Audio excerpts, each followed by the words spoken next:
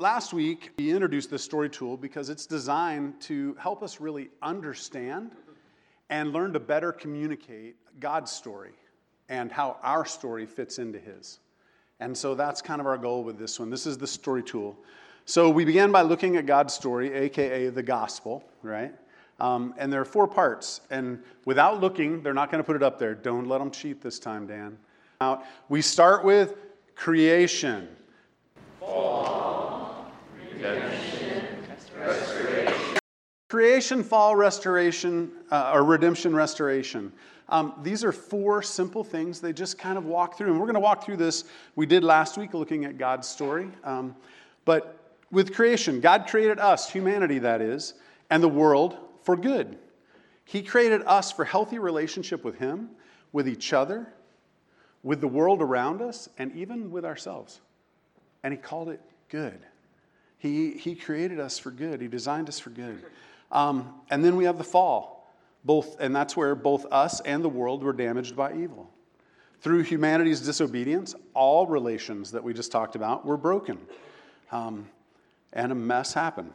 We'll get into that. Redemption. God has gifted us for life in the new kingdom of Jesus. And I've had some ask me, so explain to me this gifted piece. And well, let me tell you this. He gave us His Son to die for us, correct? So that we could be forgiven. He gave us new life through His Son rising from the grave. And He gave us His Spirit to indwell us and be present with us all the time. Sounds like gift to me, right?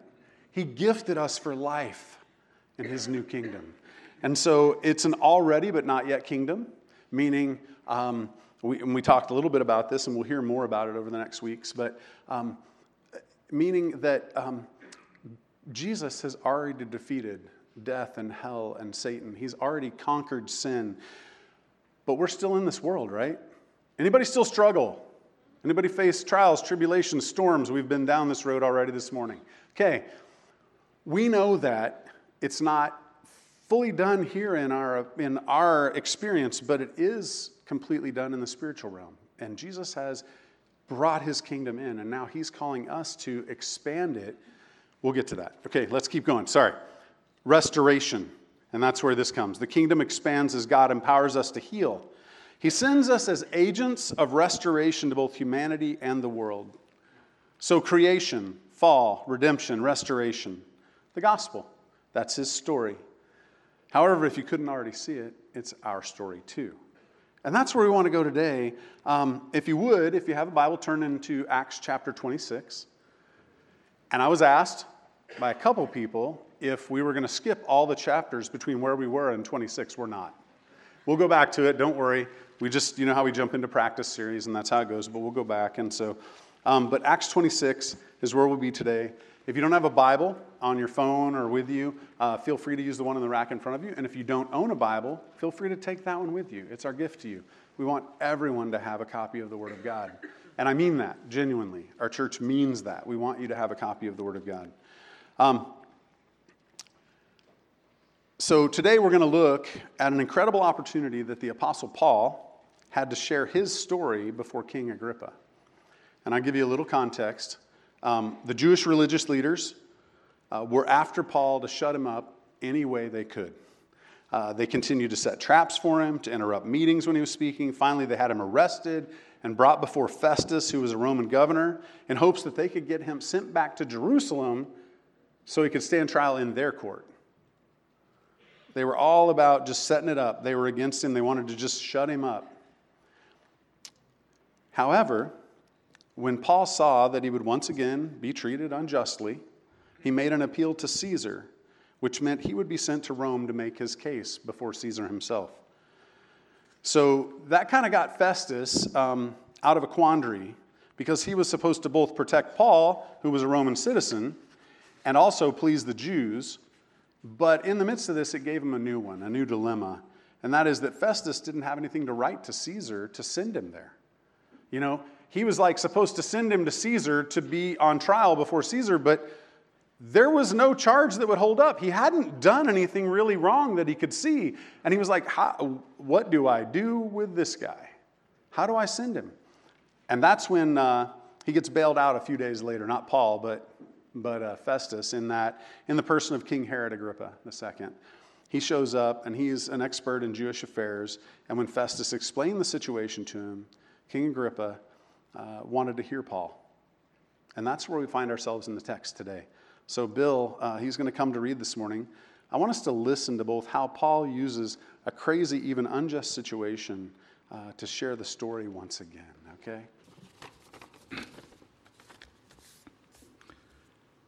Reading from Acts chapter 26, Paul's defense before King Agrippa. So Agrippa said to Paul, "You have permission to speak for yourself." Then Paul stretched out his hand and made his defense. "I consider myself fortunate that it is before you, King Agrippa, and I am going to make my defense today against all the accusations of the Jews, especially because you are familiar with all the customs and controversies of the Jews. Therefore, I beg you to listen to me patiently. My manner of life from my youth, spent from the beginning among my own nation and in Jerusalem, is known by all the Jews. They have known for a long time, if they are willing to testify, that according to the strictest party of our religion, I have lived as a Pharisee. And now I stand here on trial because of my hope in the promise made by God to our fathers, to which our 12 tribes hope to attain, as they earnestly worship day and night. And for this hope I am accused by Jews, O king. Why is it thought incredible by any of you that God raises the dead?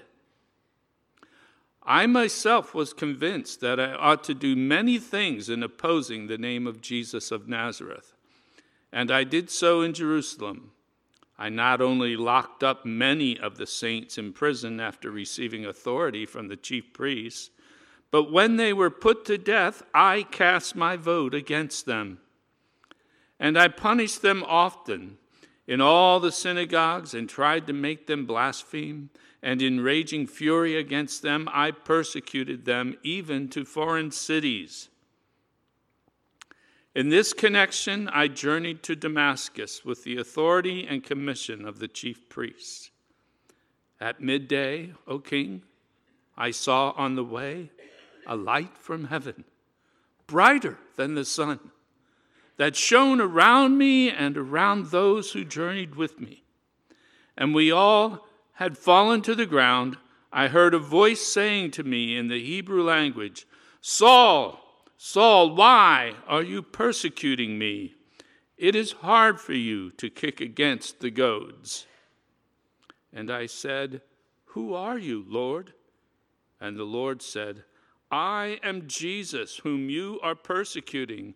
But rise and stand upon your feet, for I have appeared to you for this purpose, to appoint you as a servant and witness to the things in which you have seen me and to those in which I will appear to you, delivering you from your people and from the Gentiles, to whom I am sending you, to open their eyes so that they may turn from darkness to light and from the power of Satan to God, that they may receive forgiveness of sins and a place among those who are sanctified by faith in me. Therefore, O King Agrippa, I was not disobedient to the heavenly vision, but declared first to those in Damascus, then in Jerusalem and throughout all the region of Judea, and also to the Gentiles, that they should repent and turn to God, performing deeds in keeping with their repentance. For this reason, the Jews seized me in the temple and tried to kill me. To this day, I have had the help that comes from God, and so I stand here testifying both to small and great, saying nothing but what the prophets and Moses said would come to pass, that the Christ must suffer, and that by being the first to rise from the dead, he would proclaim light both to our people and to the Gentiles. And as he was saying these things in his defense, Festus said with a loud voice, "Paul, you are out of your mind. Your great learning is driving you out of your mind." But Paul said, "I am not out of my mind, most excellent Festus, but I am speaking true and rational words. For the king knows about these things, and to him I speak boldly. For I am persuaded that none of these things has escaped his notice, for this has not been done in a corner. King Agrippa, do you believe the prophets? I know that you believe."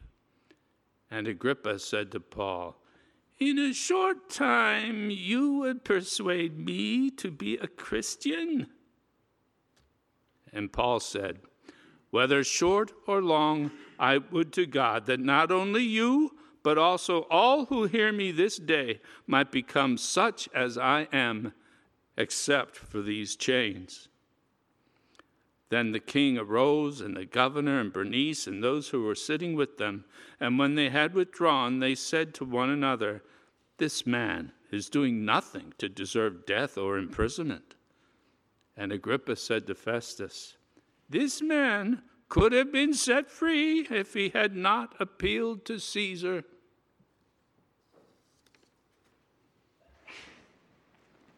Amen. Thanks, Bill. Let's pray. Father, thank you for your word and for your story. Help us to see how our story fits into that, and how your story fits into ours. Lord, I pray that the words of my mouth and the meditations of and thoughts of our minds would be pleasing to you. God, may your Spirit have your way with us today. Speak to us, we pray, in Jesus' name. Amen. So you're ready to engage the story. Deep down inside, even if we can't explain it, we all desire to be connected to a bigger story, to have our lives make a difference and be connected to something more. That's because our lives are all actually part of a much, much larger story. And there is one dominant story that all of our stories will ultimately find their place in and finally be complete because of, and that's God's story. Every part of our own story and everyone else's is actually a reflection of the story of God. That's how God has designed things. Our life story and all of the little pieces that make it up actually follow the same pattern found in God's story throughout the Bible. So here's how we're going to break this up today. Okay, here's how we're going to do this. We're going to look at each of the four parts of the story. And as we do, then we're going to look at how Paul's story fits in. And we're going to look at how my story fits in. And then we're going to do something a little bit different than we normally do. You're not only going to have to listen to me talk today, you're going to have to think, and you're going to have to write. Because there's a part of this that's going to be a little workshop-like, right? It's important. At the end, I'm going to ask, or I'm going to present you some questions that I want you to answer. So if you have paper, if you haven't gotten it out, get it out. You could use the card to write on, or your phone to type in. Just don't get distracted. All right? But in some way, shape, or form. Now, I'm not kidding. I know some of you are just staring at me, and you're thinking, yeah, you always say it. You know, no, I'm not kidding. You see, I said this last week, and I'll probably say it almost every time that I preach. I believe with all my heart that the reason that Jesus, that God, doesn't take us straight to heaven when we decide to follow him is because he has sent us, he has commissioned us to go and make disciples of all people throughout the world. He has called us to be his agents of healing and reconciliation and restoration in this world. We are his plan to share the good news to the ends of the earth. So this is very important to me. So if you stand there or sit there and stare, if you stand there and stare at me, that'll be weird. But if you sit there and just stare at me and you aren't writing or trying to think through this, just at least embrace it, okay? Maybe some of you go, man, I already know how to share my story. Awesome. Pray for the people around you. And pretend, just write some things down, okay? No, but as we work through this, it's going to be important, and it is going to be a little workshop-like. And I think of it, let's just think of this morning as the big story workshop, okay? And that's where we're at. So one thing that I want to note before we get into the four parts, the four components, is that Paul not only gives us this model of sharing our story, but I love how he models for us how to share our story. Even in this tense and very unjust situation, he still shows thoughtfulness and respect to his listeners.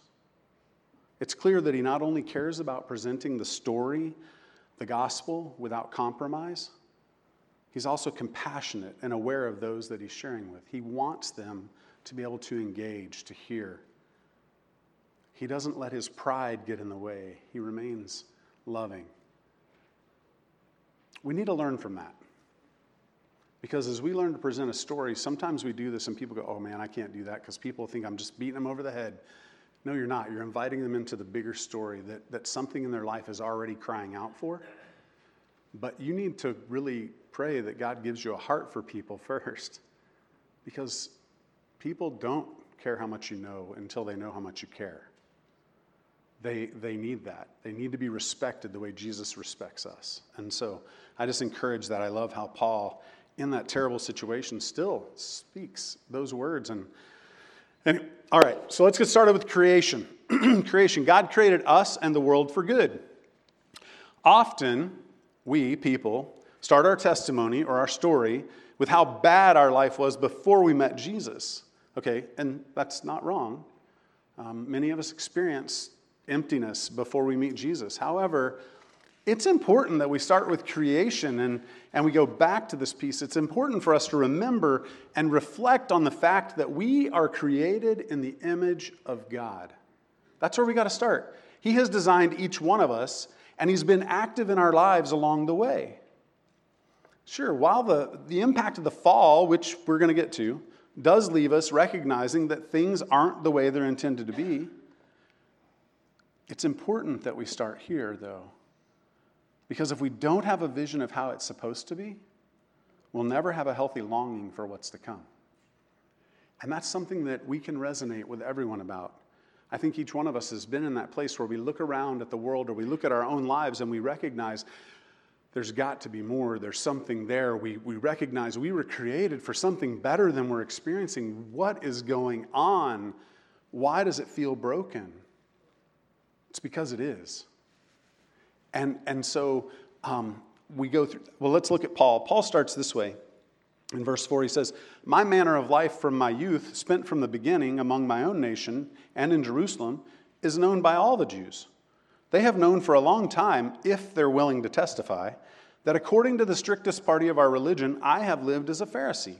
And now I stand here on trial because of my hope in the promise made by God to our fathers, to which our 12 tribes hope to attain as they earnestly worship night and day. And for this hope I am accused by Jews. O King, why is it thought incredible by any of you that God raises the dead? So Paul, he starts with this. He's a Jew. Now, you might think, well, how is that reflecting well, it is reflecting the creation of God. Because the Jews, the Israelites, were God's chosen race in this point. And they knew that. There were promises, there were covenants that God had made with them. And Paul, by declaring this, and not only was he saying he was a Jew, but he was saying, I wasn't just a Jew, I was a Pharisee. And sometimes I think we look back because the way we read, and the Pharisees were really trying to trip Jesus up or trying to mess with his followers. We think of them as bad, but in their age, in that season before Jesus, the Pharisees were the religious leaders. They were the ones who were keeping the law so much. Now, were they doing everything right? No, but I think in the beginning their hearts were right. But he was saying, I was the Pharisee. I was like the Jew of all Jews. And you all know it. And if you're willing to testify, if you're willing to speak up, you could tell them, you know that I kept the law. I did it. And then I love what he says, because it's really about him being included in the promises that God had made with his fathers, with Israel. He was saying, I'm part of the covenant. Like that's my history. God's been at work in my life. I'm part of this. And so with that in mind, let's look at my story. It's a little different than Paul's. I wasn't raised in a Christian home, okay? I was raised, though, by a mom who loved me and raised me to have compassion and care for others. From an early age, something inside of me cried out for justice, for those I saw being hurt or abused or ignored or marginalized. There was something within me that just said, this is not right. Injustice is not right. When people are treated wrong, it's not okay. And there was something within me that I believe God put there. It was part of the image of God being stamped on me. And God also gave me a grandmother who did love Jesus. And she prayed for me and modeled his life before me when I was able to be around her. I am grateful to God for the way that he used the transient life that I grew up in. I've shared this before, but I went to 13 schools in 12 years. I moved around a lot. And I remember for a long time in my life, I would look at that and I would think, man, your early years, there was nothing good. I am so glad I met Jesus because now there's good stuff to talk about. And you know what? God has done a healing in my life. He's helped me to see that, he was at work even back before I met him. Even before I knew it, he was present. And he was active, and he was taking the bad and doing things good. He was shaping and molding me from these hard situations, and he was doing it because here's the crazy thing. Here I live this transient life, but I grew up in a way that I'm able to connect with people, all kinds of people from all backgrounds and cultures, because that was part of the life I had to live. And now when I'm talking to people, I'm able to do that without any problem. And I know that's not the norm for everyone. And so I look at that and I thank him for that, Even before I was aware of his presence, he was at work in my life. And guess what? He's at work in yours too. So here's our first questions. Flip over the card. And I do have a couple extra cards up here. And there's a few here if anybody needs one. We do have. Nobody's raising a hand, so I'm going to let you go. All right. Under creation, you got to get out your bifocals if you have eyes like me. It says, when I think about the way that I'm put together, my personality, my passions, my talents, etc., what can I celebrate as good gifts from a good God? Now, I want to stop for a minute because I know some of you, like me, are your harshest critics. And it's hard for you when you ask that question, what can I celebrate about my personality, passions, and talents as good gifts from a good God? You may not see it. Maybe you need to ask some people that are close to you because they may see those things in you better than you do. And that's the beauty of community.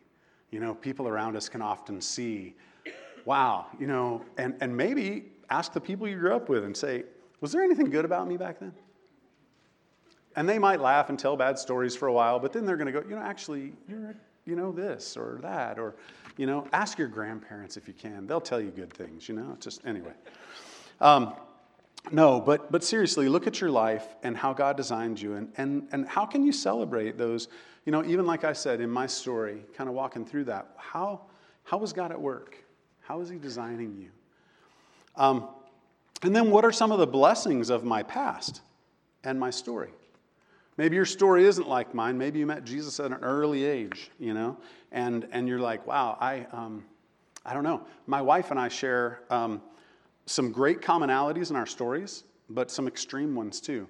My wife met Jesus at 5 years old. I did not. But you know what's the same?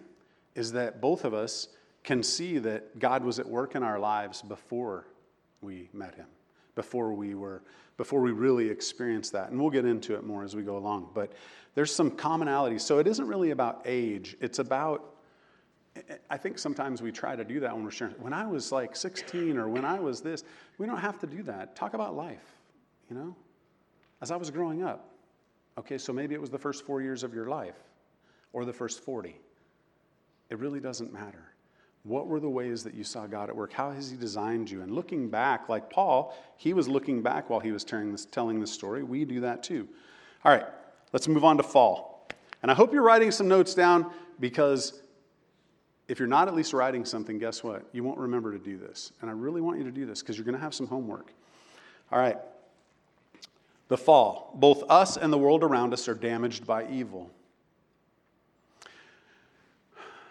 This is where we explain how we came to see that things in our life and in the world around us are not the way they're intended to be. When we came to realize that, how you came to a point that you recognized you need help from God. Paul, in verse 9, his story, he says, I myself was convinced that I ought to do many things in opposing the name of Jesus of Nazareth. And I did so in Jerusalem. I not only locked up many of the saints in prison after receiving authority from the chief priests, but when they were put to death, I cast my vote against them. And I punished them often in all the synagogues and tried to make them blaspheme. And in raging fury against them, I persecuted them even to the foreign cities. Now you might say, wow, that doesn't sound... No, the reality is Paul, remember, he's speaking of his life before he met Jesus, is recognizing as one who is following Jesus, I was a hot mess. I was completely anti-God, and I thought I was for him. I can tell you, I've been there, and I've known many people who were there. And Paul recognizes this, and he shares about how he had lived to persecute those who were following Christ. He shares this, and he's recognizing it's the point in that it's bringing him to that crisis. And let me see if my story might help a little bit. I spent the majority of in my younger years desiring to belong, which often resulted in behaviors and attitudes that became a facade or an imposter that I could present to others in order to be liked and valued. This mask that I created shifted based on the situation or people that I was trying to fit into. I was exposed to and dabbled in all sorts of religions and beliefs as well, but eventually found them to simply be adding to the pressure to do the right things, to prove my value as I experienced with all the other stuff in my life. It's amazing, everything else I have people ask me a lot when I'm sharing my story and God's story with them. They ask me, but how do you know? This is Christianity is right. And I'm like, well, have you tried? Because I did. I tried a lot of different religions. I dabbled in, far enough to see that, guess what? It was a scale. And every one of them I found comes down to a scale where I work really hard to do more good than I've done bad. I got to please somebody for something, for some reward, and all it was doing to me was making me feel more stressed out on that hamster wheel, running, trying to prove myself, and now it's just to a god or gods or whatever, and then I found out about Jesus. We're coming to that. Ultimately, I spent much of my life growing up feeling empty and lonely inside. But I couldn't let anyone even know about that because I might lose value in their eyes and they too would leave me. I remember thinking many times that I couldn't continue to live like that, but I didn't know what to do. So here's the questions for this. When did you first recognize your dark side? When did you first recognize that shadow side, the person behind the mask, the hurting, the empty, the lonely? And like I said, it doesn't matter if you were 5 or 50, 4 or 40, it doesn't matter.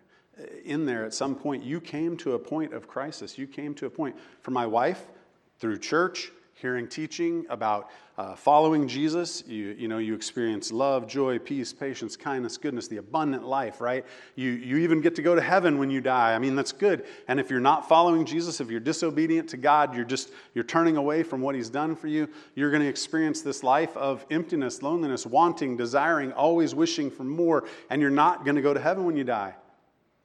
As a kid, she came to a point where she said, I don't want that one. I want this one. And she asked her mom, what does this, tell me about this? And her mom shared the story with her, God's story and her story. And my wife made a commitment. She decided to follow Jesus. And I'm telling you, it's very similar to my story, but that's the crisis you come to. When do you come to that? How did the brokenness of your life and the world around you play out in your story? And as I walk through it, you can hear that in mine. This isn't long and drawn out. I'm not writing a book. I'm just telling a few things about life. We all experience real life. We can write this story. You have a story. And if you need help and you can't figure it out, call me. We'll make an appointment. We'll sit down and I'll walk you through it. Because I guarantee you have a story. And by virtue of the fact that you're sitting here, I think it has a good part to it. Let's go to redemption. God has gifted us for life in the new kingdom of Jesus. This is where our life collides with Jesus' love for us. And we recognize that he died for us so that we could be forgiven, made new, and experience real and abundant life. And we make the decision to follow him. Paul's story, verse 12. In this connection, I journeyed to Damascus with the authority and commission of the chief priests. At midday, O king, I saw on the way a light from heaven, brighter than the sun, that shone around me and those who journeyed with me. And when we had all fallen to the ground, I heard a voice saying to me in the Hebrew language, Saul, Saul, why are you persecuting me? It is hard for you to kick against the goads. And I said, Who are you, Lord? And the Lord said, I am Jesus whom you are persecuting. But rise and stand up upon your feet, for I have appeared to you for this purpose, to appoint you as a servant and witness to the things in which you have seen in me, and to those in which I will appear to you, delivering you from your people and from the Gentiles to whom I am sending you, to open their eyes so that they may turn from darkness to light and from the power of Satan to God, that they may receive forgiveness of sins and a place among those who are sanctified by faith in me. First, let's just say, wow. Wow. Anybody else had that experience? Like you're walking down the road and everyone falls down and, okay. No. And if you did, please come and tell me. That's incredible. But Paul has this incredibly dramatic moment, but he literally has this encounter with Jesus, and he's made to see his sin, and that he is living in direct opposition to God. But then Jesus tells him that his life is being transformed or changed, and he will now be an agent of healing, carrying the message of Jesus to both the Jews and the Gentiles, which is everyone else. Again, wow. He's blowing Paul's mind here, and it should blow ours. It's incredible. So let's walk into my story. First, I'll just say my story isn't nearly as dramatic as Paul's.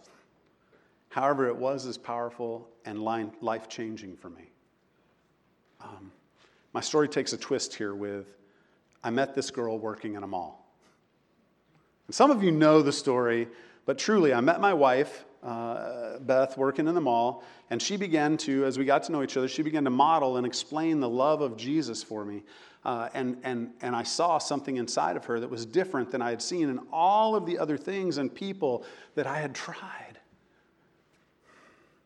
Over time, she invited me to her parents' house for dinner, and her mom shared the story, the big story of Jesus with me and her story and how that fit, and explained that Jesus had died that I might have life, and that if I chose to follow him as my Savior and Lord, his Spirit would come to live inside of me, and I would never be alone again.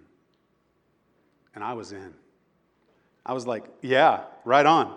And I knelt right there on their back porch, confessed to God that I recognized my sin, and I asked for forgiveness, and I thanked him for that forgiveness, that Jesus died to give me, and that I wanted to follow him for the rest of my life here on earth and for all of eternity with him in heaven. I was his. I was his. And he was mine. Now, in all honesty, life hasn't been all daisies and rainbows since then.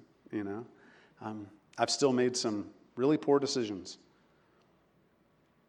However, I can honestly tell you,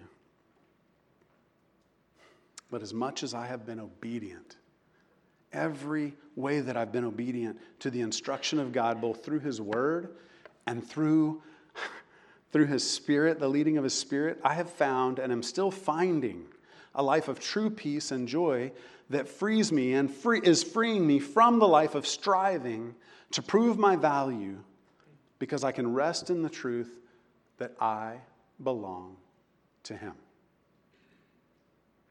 And guess what? If you've made the decision to follow Jesus Christ, you belong to him. You were bought with a price. You were redeemed, transformed, forgiven, made new, indwelled by the Holy Spirit. Wow. Like Paul, our lives have been radically changed. You might say, well, I'm not like Paul. We're going to talk about that. The questions here. When did you step into the story of Jesus and intentionally decide to follow him? When was that? When was that? And maybe it wasn't a day like for me. Maybe it was a season. And really for me, I think it was over a season. I think it just culminated on a day when I finally fully understood, or at least understood enough. There was still a whole lot about God I didn't understand. And there's still a lot more because he's huge and I'm little. Well, not so little. I'm way little compared to him. But when did you step into the story and intentionally decide to follow him? And then second, as you have stepped into the rhythms of Jesus, what work of the Spirit have you seen in your life? You know, one of the things that I love about our church is we're committed to learning practices of the faith. We're committed to, ready? Here we go. What's a disciple? Say it with me. We be with Jesus, become like Jesus, and do the things that Jesus did, right? So be with Jesus and become like Jesus. How do we do that? Through the rhythms, stepping into the rhythms, the practices of Jesus. And so it's incredible to watch as we in community do this. We take on a practice and we learn about it. You know, maybe it's praying, or maybe it's Bible reading, or maybe it's this one coming up is proclaiming the word. And so we're prepping you for that if you didn't notice. Anyway, it's exciting, but how, when you've stepped into the rhythms of Jesus, when you've stepped into the lifestyle, the way of Jesus, what work of the Holy Spirit have you seen in your life? And I will encourage you at this point, as I said earlier, we are our harshest critics. You may need to ask the people who are in community with you, because you may say, I don't even know if I see him. He's there. He's working. He probably wants to do more in and through you, always.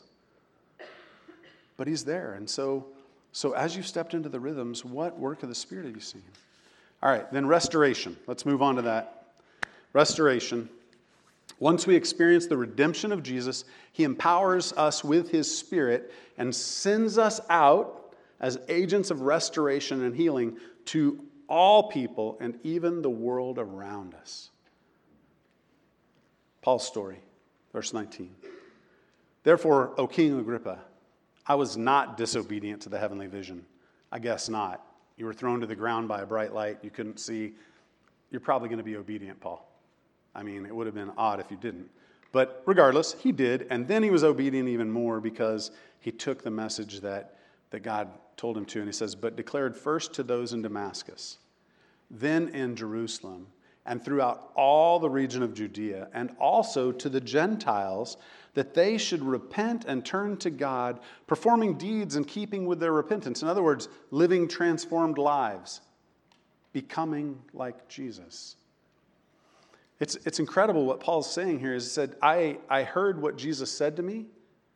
He not only was redeeming me, transforming me, but he was sending me out.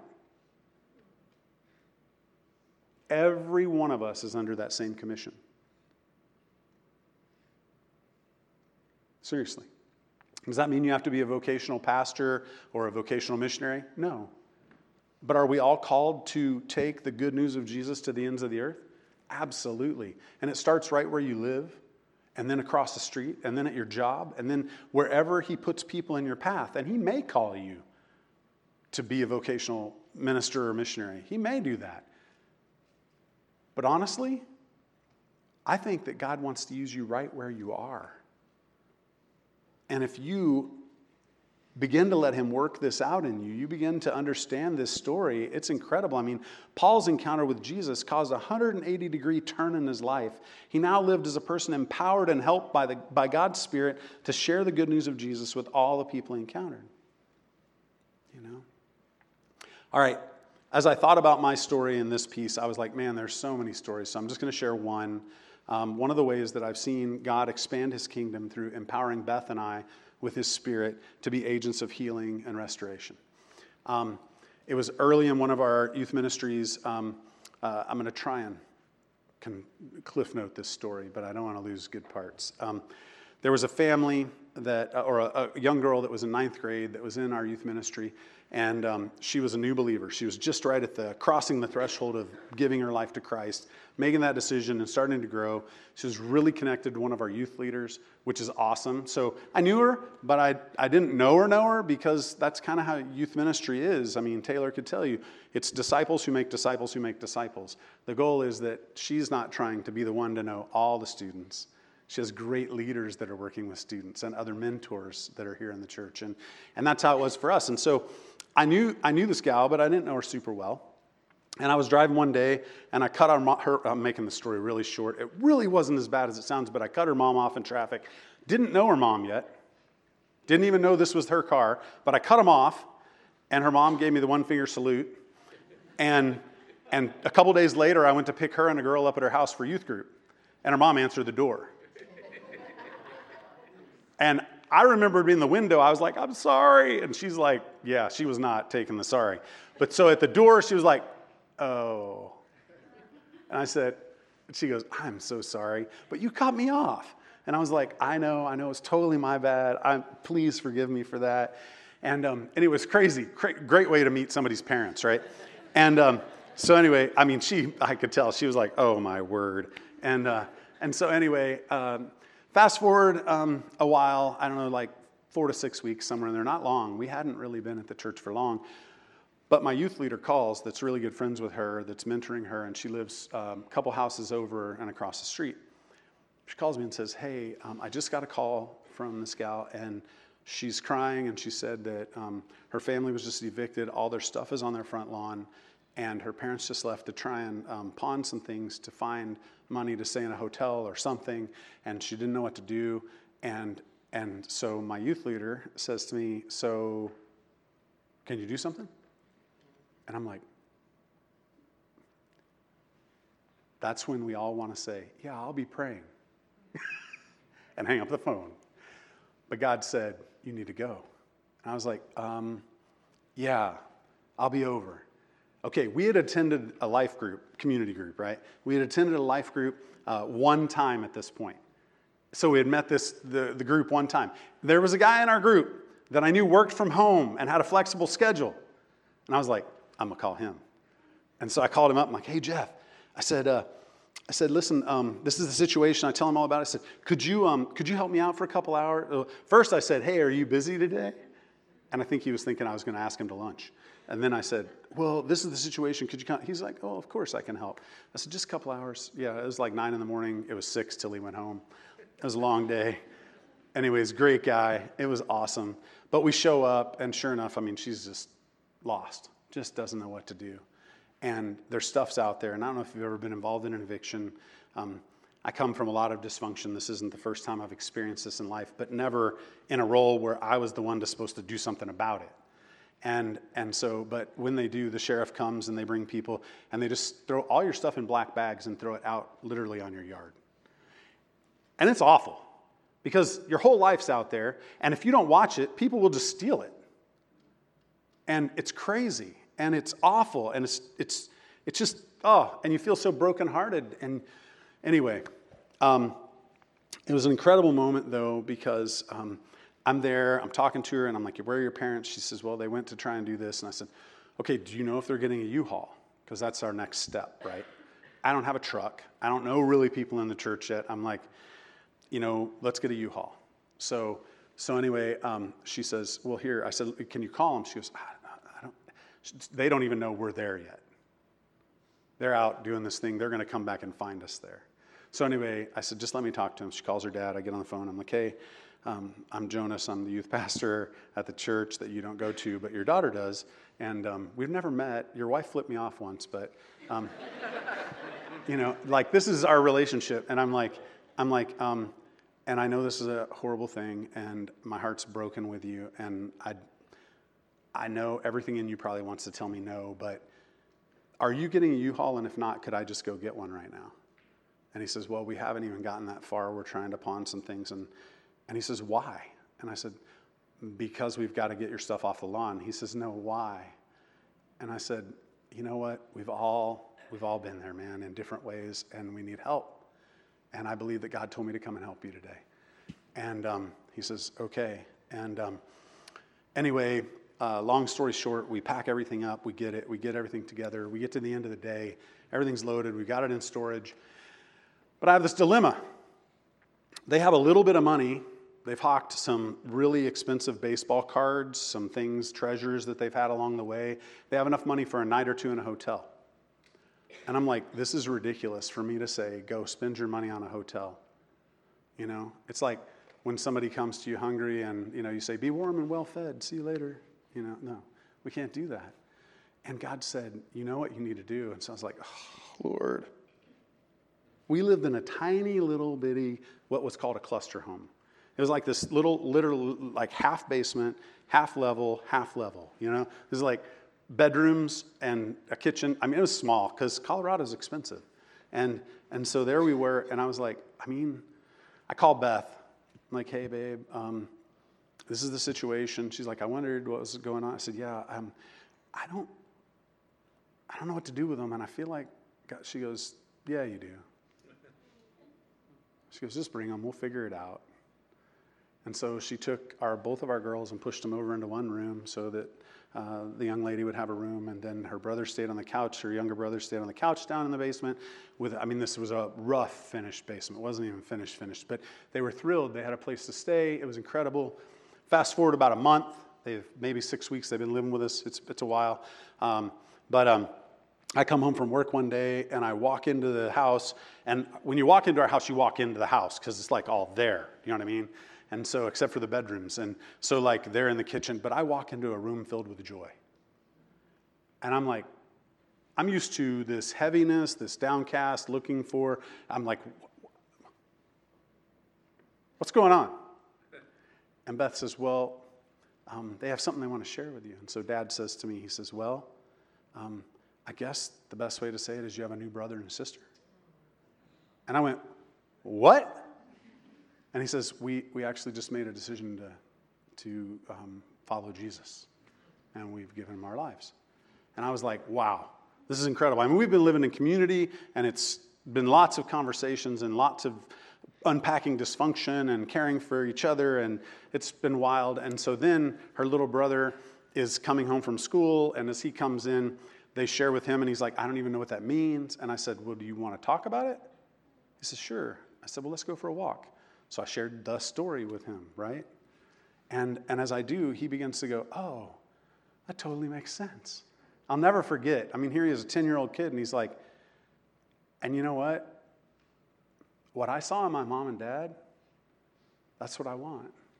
And I was like, right on. And so we prayed that day, and it was cool, and their family. And now mom and dad are both in heaven early. And it is incredible. Wow. It was a journey. But God used us just because we said yes. There's nothing magic about us. Like Paul, he was obedient to do what God called him to. As you prepare your story, I'm warning you. I'm warning you that he will give you opportunities, privileges, even responsibilities to share your story and his story with people, to live out that story. The final questions here with restoration are, how has God used your personality, gifts, and connections to bring healing to the world around you? What are some ways that you've experienced the forward move of the kingdom in and through your life? And you just heard one story in mine, and we all have little ones. It's just all the different ways that God works in us. He's designed you, and he's calling you, and he wants to send you. You see, when we begin a relationship with Jesus Christ, when we commit to being followers of Jesus, it's not over there. It really begins there. Like he says, awesome, now I'm restoring you and going to use you to restore this world. And that's the abundant life. When we say yes, wow, wow. So, as I said, I am giving you homework, and the two pieces of homework are, write your story. Like I said, mine, if you put mine all together right here, apart from that long story at the end, it's not that long. 5 to 10 minutes, okay? And you can do this. And it's just sharing your story and how it fits into God's story. And if you need help with this, I am volunteering. Call me. We'll make an appointment. We'll sit down and have a cup of coffee or Coke, and we'll talk through your story, because every one of you has a story. And it's a story that God wants to use in other people's lives.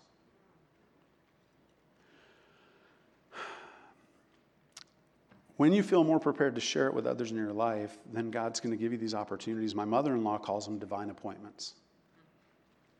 God has a plan to use you. He just wants you to say yes. And this is one step of preparing yourself.